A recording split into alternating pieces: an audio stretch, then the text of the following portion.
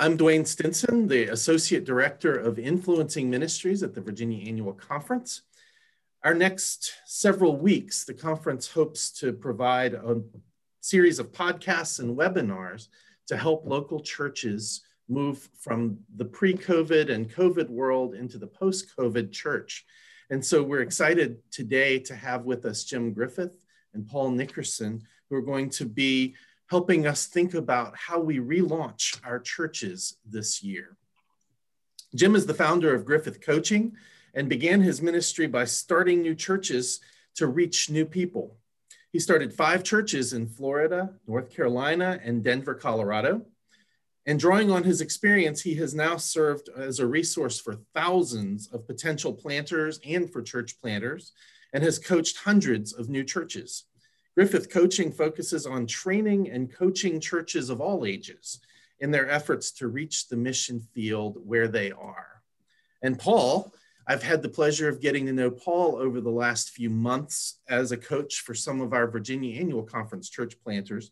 Paul is a senior associate at Griffith Coaching and offers workshops for churches on subjects ranging from church assessments to stewardship growth to a range of leadership development topics. Paul also serves as a coach to a number of our pastors and churches here in this conference and across the country. And I'm fortunate to have connected with him and thank him for all of his hard work with the Virginia Annual Conference. And most recently, he has been focused on helping churches emerge from COVID. And so, gentlemen, thank you both for being with us. I keep hearing from church planters that right now, every church is a church plant. So do you believe that's true? In one sense, yes, I do think it's true. The differentiation, Dwayne, would be that existing churches have a long history. You know, church plants kind of arise out of either a congregation that's doing a distant plant or, you know, just a parachute drop type church plant. So they have no history and very few people have been involved with it for emotionally for any length of time. Existing churches, of course, many of the members have been there for some time. It has a history in the community, those kinds of things. When people say, well, we need to start and act like a new church, what they really mean, at least in our definition of it, as we've talked about it, is that they have an opportunity. In a sense, a pause button has been put on our culture. And it's been put on every organization in our culture as well, including the church. So the church leaders have an opportunity to step back and to say, okay, if we were just starting over, if we were just starting a new church, with the resources we have, the people we have, the facilities we have, the budget we have, if we were going to start a new church, what would we do? What changes would we begin to pursue? What directions would we look at? And by stepping back, many of the churches that Paul and I, that you mentioned beforehand, many of the existing churches, what they've discovered is, wow, you know, we had some things that we didn't really need to spend that much energy on. But at the same time, we've noticed new people in our area and what can we do to reach them? So in terms of that, a new church, and it's a narrative that churches are doing. I'm a Wall Street Journal fan, I will confess to people. And in October of 2020, there was a meeting that large companies had, organizations had. And one of the representatives said that those companies that have fared the best through the pandemic and maintaining morale have cultivated the outlook of a whole new company. They're pretending that they're startups. No matter how much success they've had in the past, no matter how big they are, they're saying, okay, this is day one, and this is what do we need to do. So it's more the mentality that a new church start can bring to existing congregations that we're talking about. So what are some strategies a church could use to think of itself as launching or relaunching their ministry? Well, the first one would be just that they view their congregation, that the pastor views and leaders view the congregation not as members, but as a new launch team of people. And in fact, the members developed some pretty good habits over the over pandemic that Paul can talk about more specifically. But primarily, it's looking at the members as not just, okay, what's for us, but okay, these are launch team members to start a, to go back into the community. What could we do? And that's where Paul can really add to it. Well, that seems like a really healthy approach because it empowers the laity of the congregation to own the ministry of outreach. Absolutely. Absolutely. And they've done that. We've seen that with the growth of online worship, how many people have invited each other, have friends. And Dwayne, that's really one of the key dynamics in relaunch is thinking through how churches will do hybrid worship as they reopen their buildings again. One of the silver linings of the coronavirus was that for many churches, they realized there's a whole nother mission field out there online. And so many of our churches 15 months ago had to scramble to get online. But when they did it, they discovered all sorts of people were tuning in to their worship services and other activities, people who might never have walked into the buildings. So many churches over these last 15 months have experienced greater numbers of people in worship than they had pre-COVID, but they're online, and more people downloading the services during the week that follows. And so it's a mission field we don't want to abandon, obviously, as our buildings reopen. And so we want to look at how can we do some hybrid worship, continuing to meet online needs as we open up with some in-person worship as well. One of the real learnings that we had early on, Dwayne, that pastors were pleasantly surprised by, is that in the new people workshops with many of the Virginia churches have participated in, one of the biggest hurdles was getting the lay people to actually use their elbow and bring a person to the physical plant.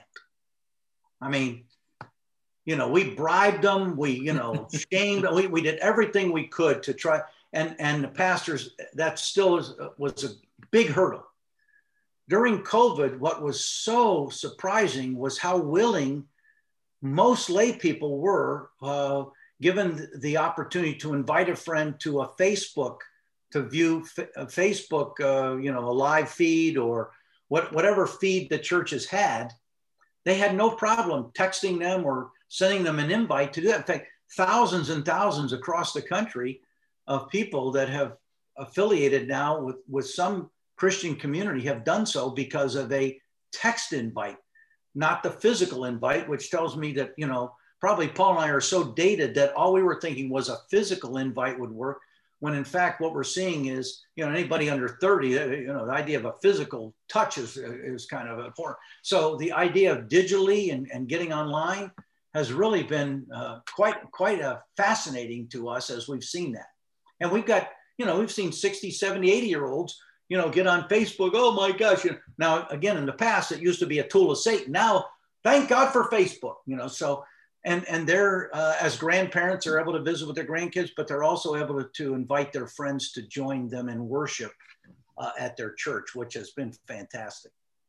And of course, the reverse of that is that the online people had a chance to check out the church from the safety of their kitchen or living room, which was a lot Right. easier than walking into a strange building full of room full of people, they didn't know. So it's been much easier both for the inviter and the invitee to do that.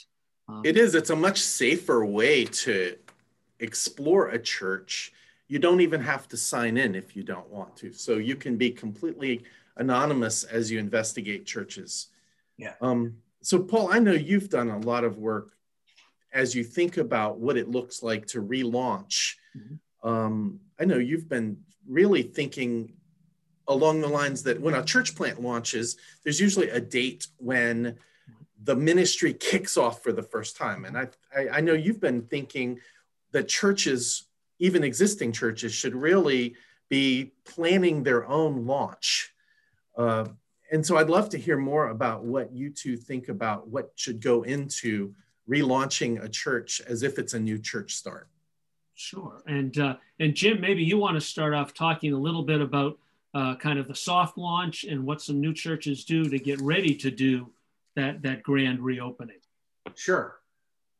Really, and the church planners will be familiar with this language, Dwayne, but for existing churches, when we talk about a new church launching, we don't mean, the pastor gets appointed, shows up July 1st and July 8th or whatever, they're meeting in a cafeteria with 200 people, because that's just not happening.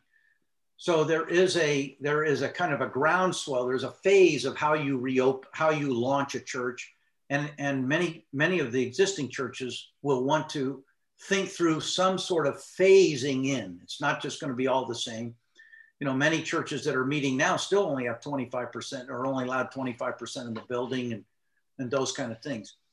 But one of the things that they can do as they realize, okay, in Virginia, it looks like probably, let's say, I'm using just a number out of my head now. Let's say October, everybody's gone back to school, things are going well, okay? And a church in June is beginning to anticipate, say, okay, we're going to start in October. We're going to really do a grand opening in October. All right, so you want to maybe use July and August, especially August as kids are going back to school and things. You might want to, either, go through the community, either mailing, a lot of Facebook advertisement, digital media, the kind of thing, because people have pretty much now been converted to digital media. Those that were slow to adopt it, now, that last part of the innovation curve, they're in. So some sort of advertisement kind of thing. And then what we call in church planning language, a soft launch, so that the church reopens. Well, if they haven't been in the facility for a year and a half, the nursery might, they might need to think through, okay, are we going to have children? How's it going to work? What health protocols are we going to have in play? All those kind of things. It's almost like when you grand opening of a store, they gradually open. They don't do a big splash. So I always say 4 to 6, 8 weeks of just getting used to the facility again, the members coming back and kind of getting reacquainted and everything. Then that second phase, the grand opening, is when you want to invite, if there's an online community that is local, that's when they want to start. You want to open, and you want to have about a 4-week grand opening, not one date, but the month. Okay, we're going to take the month of this is our grand opening, because again, you're going to have members still filtering back, and people that have joined online that haven't been to a church in a while. It's not like they're going to start physically attending every week. Most church planters will tell you that if they can get newcomers to come between 12 and 15 times a year, that first year, who've been, really brutalized by the church, or not, their habit is not going, they're happy campers. But that means you got to have a lot of people to get critical mass. So that's the great thing about existing churches. They have, in a sense, a critical mass, and then you're adding to it. Well, again, you're leveraging the existing congregation as a launch team. Absolutely. To really prepare the site to be welcoming to the guests that you invite. Correct. So take that time to get settled into the building, reacquaint yourself, make sure that the cobwebs are brushed away and the nursery is clean and clear, and then reach out and invite people in. And that's really what you're saying, is use that congregation as if they're launching a new church into the community outside. Along those same lines, you're also you're meeting with your ministry directors, children's ministry, hospitality / guest services people, and saying, what things do we want to bring back when we open up? What things can we leave behind? And where do we really need to sharpen up? In other words, that's going to be a big piece. So ministry directors should be, can meet between now and, the end of the summer. They're thinking through what's it going to look like. Talk with the worship people, because music, are we going to be singing? Are we going to be doing that? These are all things that they've got to revisit, because what we're seeing is that just a live stream of somebody, as Paul is always kind of jokes about, nobody wants to sit there for 5 minutes and watch offering plate go by. So, and that's one of the big pieces to really think through, particularly for the churches that are going to be doing a live stream, a simultaneous. in person and online simultaneously, there's a whole bunch of things to think through. And that period over the summer is a great time to practice that, because there are some things, as Jim said, that you can do in person that do not translate online. The offering doesn't translate well. 15 minutes serving communion does not translate online. Singing a whole bunch of hymns, which we love to do when we're in the worship center with other people, people don't sing at home the same way. And people have gotten used to much shorter worship services online. If I'm in your worship center, I'm kind of a captive audience for 60 minutes. If you're online, I can click off at any time. So churches are really having to think through. Some churches are going to do shorter worship services when they return. Some are going to segment it, maybe do some in-person things early on, like at 10 o'clock, and then at 10:15, the online service begins with the critical pieces of sermon and prayer and scripture. And then maybe announcements and communion come after the online people have gone off. And so there's different ways of segmenting it to make it possible. Other churches are going to have an online host who will come in periodically and do some things with the online people while the in-person people are doing the offering and the communion. They may show a video or talk about how the offering is used, and they go back and forth. So churches have to really think this through right along, just with all the basics of lighting, cameras, microphones. Pre-COVID, a lot of churches that were taping their services would have one camera in the balcony. Well, try to do that now. It doesn't work very effectively. If I'm online, I don't want to watch a congregation worship. I want to be worshiping with them. So I want some close-ups of the pastor. I want the pastor looking at me at times. If I'm preaching and the whole time you're online and I'm looking like this, that's not going to be very effective. So even learning how to speak into a camera and speak to a live congregation, all of that's going to take some practice and some time. And really, it helps if the church can work out the kinks, as Jim said, before they do, the whole month of grand reopening. What I appreciate about what you just said is that it doesn't say you can't have simultaneous webcast and live worship. It's just that you need to be strategic about what's happening for the online congregation when things are happening with the in-person congregation. And that may require reordering your worship service, or it may require having some video clips that are primed and ready to broadcast. So I think that's really a wise and insightful piece of advice there. Thank you for that. So what do you think the grand reopening looks like? What does a grand reopening look like when you get to that point? Well, Go ahead, Jim. I've prefaced everything, anybody who makes a prediction in my world, I would not pay attention to them. I think we have to be very careful because each has a context, and I don't even talk. There's a lot of discussion, Dwayne, about the new normal. I've kind of I correct that. I say I think we're talking about what's going to be the next normal, because the next normal is not going to stay forever. It's going to morph, and so I would say that this is where the leadership wants to keep it simple. When you think about a church plant, they don't have a long menu. They just say, what are the essentials that are critical to vitality in walking with the Lord Jesus? And what are the essentials there? They don't worry about having all these other things, because they know that unchurched people or people that are returning to church, they don't come in saying with a long list. They just want to know, okay, we're thinking, we're being tugged to investigate the teachings of Jesus. We're not sure if you're going to like our kids. You're not sure if you're going to welcome us. That's about all they're asking. They don't say what version of the Bible to use, what kind of Sunday school curriculum. So keeping it very simple, I can say with some certainty that simple is good right now. Let me also add, simple is not forever. It's just for now. So I would say when you reopen, there are oftentimes people are saying, are we going to still have 4 services or 2 services or whatever? Are we going to have one that's more, classical hymnology, or are we going to have and modern music in the other? And I'm even so bold as to say, well, maybe you should just combine them for a service for a while, and just because to keep it simple.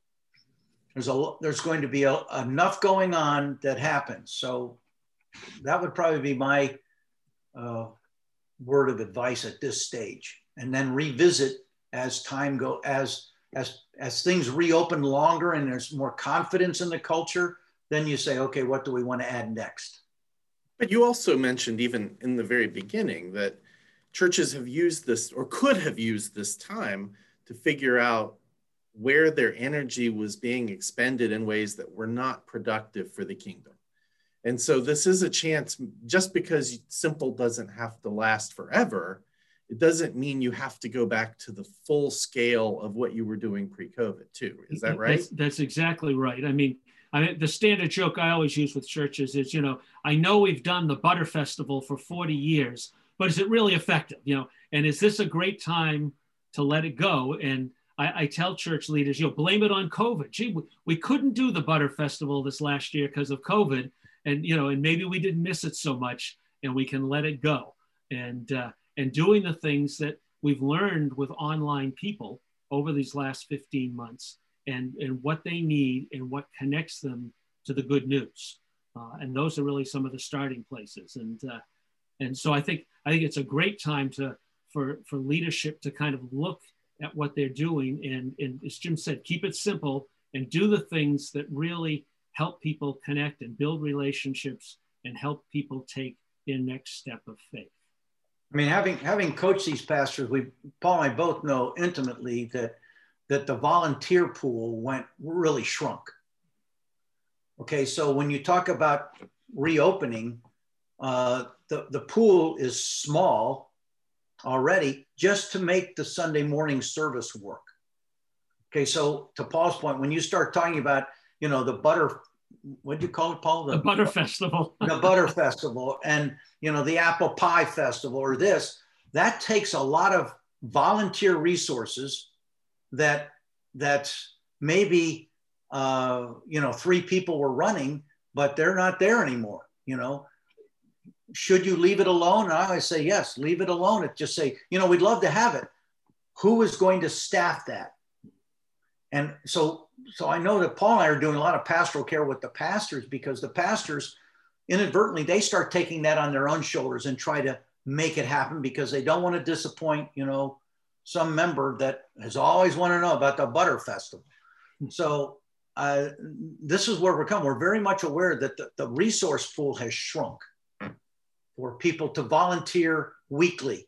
I mean, now it's like the volunteer, a one and done kind of thing is what we're seeing. And many of the churches I'm working with are now looking towards high schools and colleges to recruit some tech people. It was one thing, a year ago, March, when we had to immediately go online, sometimes pastors were trying to fill in for a while, or one layperson, and you can do that for short term, but in the long term, you get really exhausted. So many churches are restructuring their staff, or finding someone, an intern that you can hire for very short money, who kind of breathes this stuff. I joke with churches, pray for that 18-year-old who's grown up with this stuff and can help you with this. And so you can focus on the content and let them take care of the technology in all of this. And so a lot of churches are doing that in this transition as well. Yeah, which is also an opportunity. Go ahead, Jim. Yes, just to underscore that, been quite a shift in staffing. The tech person that understands the software and can make these things work is absolutely invaluable if you're going to continue your online community. I would also put in a word that many churches are recruiting someone who can be an online host for all of the online community, someone who welcomes them at the beginning of the service, who encourages people to identify themselves in the chat room or on the website, who follows up with new people who have joined online. I saw a video clip of one church, and they had a person come on and said, "Hello, I'm your online campus pastor. And here's what's going to happen in worship today. In a few minutes, Reverend so-and-so will be preaching on hope, and you will have a couple of songs and a prayer. I'll be back to join you later on to talk with you some more. Here's how you can say hello. And here's our app where you can text in. Here's the chat room. Here's a connect card on our website." And I just think it's just so important that we have, good hospitality for that online community, just as we're thinking about the guest hospitality when people can return in person, to the worship centers as well. You really need the same kind of greeting and attention for the online community as you need for the virtual, for the physical in-person community, right? Absolutely. And, of course, the key is, the goal isn't to have a growing number of viewers. The goal is to have a growing number of disciples. And so the first step is for someone to identify themselves. So an online host can post questions that revolve around the theme of the worship that day, encouraging people, even just be fun stuff, that again, because once people identify themselves, we can respond and begin a relationship.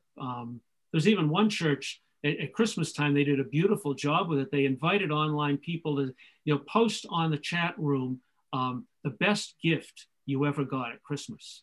And it was a very simple question. A lot of people responded. They fed some of those responses to the pastor, who shared them at the beginning of his sermon and said, and named people. Well, Agnes, that was a great gift you got, and Sally, something in today. And they said, and now let me tell you about the greatest gift of all. And he went into his Christmas message, and that was really great to involve some of the people, but the online person made that possible. I've got chills from that. What it makes me think of is that people who are engaging with the congregation online still want to engage. Right. And they are seeking relationship. It may be at a distance to some extent, but they're still seeking connection and relationship. So we can't assume that if you're in person, you're coming here because you want a relationship. But if you're online, you want to be completely passive. I think you're recognizing that people are seeking relationship with the church and with God when they show up for your online community. Amen. Absolutely, that's correct. Well, what we have seen, Dwayne, is that proximity does not equal intimacy. So let me give you an example. I mean, my wife and I, my wife is an elder in the Florida Conference, and she works side by side with me in our coaching. And, she and I, as well as Paul, over the last 10, 15 years, we've been in, probably average 15, 20 churches a year that we're in on Sunday morning. And in your typical church, they have some sort of meet and greet, say hello to, stand, when you're standing, say hello to your neighbor, this and that. Okay. So you turn and you shake hands with somebody.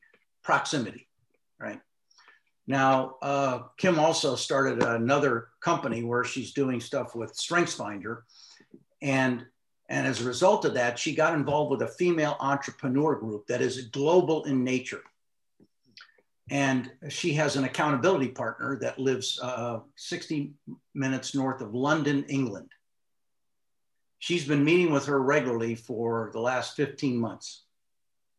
I would suggest to you that this woman, who is an 8-hour plane flight away from Orlando, has a much more intimate relationship with my wife than my wife sitting in church next to a complete stranger. And so what the online community is it's not like, okay, let's get them to the online and then get them in church. No, online is their church. And this is what some churches are making this shift, understanding that other churches probably shouldn't make that shift. They should, record their service, play it. They don't have the resources to do others. But to Paul's point, having an online host who functions in a sense in a pastoral role, and begins to do that. I mean, many of the small group church plants had no problem adapting to Zoom rooms because they were already in small groups. They just moved to the Zoom room. So what we're seeing is that what the pandemic did was accelerate or amplify strengths and weaknesses. You know, it's just, so that to me is the issue, that understanding the pull of online. You know, now many of the veteran members, they say, you know, I can't wait to get back to church and, you know, to gather and have coffee and stuff like that. But attending church and having coffee are going to be two completely different issues when it comes back to this kind of thing. And many of the veteran members, for them, a high value is proximity. But when you talk to the under 40 crowd and the under 25 crowd, proximity is not that big of a pull. It's how am I going to connect? So to Paul's point about the online host, they feel a connection with that host. They don't just feel like, oh, he knows my name. They're connected. It reminds me a little bit of the online gaming culture, where people will join an online gaming community and they feel like those are their closest friends. And that is legitimate community for them. I'm coaching a church planter in Western North Carolina conference. His target audience are geeks, gamers, and nerds, and they will never meet physically. He's developed an online church plant. Paul, sorry, I interrupted. No, I was going to give a Virginia conference example, and one, Dwayne, that you know well, New Life International. Pastor John Obang has a group of young adults that he meets with on Sunday afternoons, and they're all located in Europe and Africa. And that is a group, and they are part of that church. And that church just received a new family and membership from Utah. Think about it. You know, what's the mission field today? It's a whole different ballgame. So Dwayne, this is what we mean by we talk about a new start mentality. See, existing churches are having a hard time getting their arms around what we just talked about for the last 15 minutes or 10 minutes, okay? Because they're coming at it from a history of proximity and physical presence. New church starts that have happened in the last 2 or 3 years, they've already adapted. They had digital giving already. They had small group. They had things that, you know, they didn't have to try to make that happen. That's just how you plant churches. Paul, any last words? I think just, you know, to say to churches, just keep innovating. Keep, you know, some of this is trial and error. As Jim said, you know, the future is unclear for all of us. Nobody's crystal ball is that clear. And so I think my biggest fear is that churches will go back into the buildings and try to go back to the way it was pre-COVID. And so just even as we get back into our buildings, keep innovating, keep listening to the community around you and what they need, and keep trying. You know, technology is going to keep changing, and just keep adapting and praying hard and connecting with people in your community. There's a tremendous amount of people we can bless, you know, in this new day. Jim, any last words from you? Again, I would convey to the pastors, especially and lay people, to have patience with the opening and to just keep it, you know, tight and simple, and say, this is what we can do for now. I think that's the real thing, not forever, but for now, and understanding what that means as you know, kind of reopen. What I hear in both of your words, everything you've said, is that we need to trust that the Holy Spirit is at work creating a new thing with us all the time. And we need to be willing to walk along with the Spirit's movement and recognize that the building is not the church. It's merely a gathering place. Yes. And I really am grateful for both of you and for the time you've taken. If any of our listeners and viewers would like to reach out to Jim for some support and coaching, you can reach him at griffithcoaching.com. And Paul is available at nickersoncoaching.com.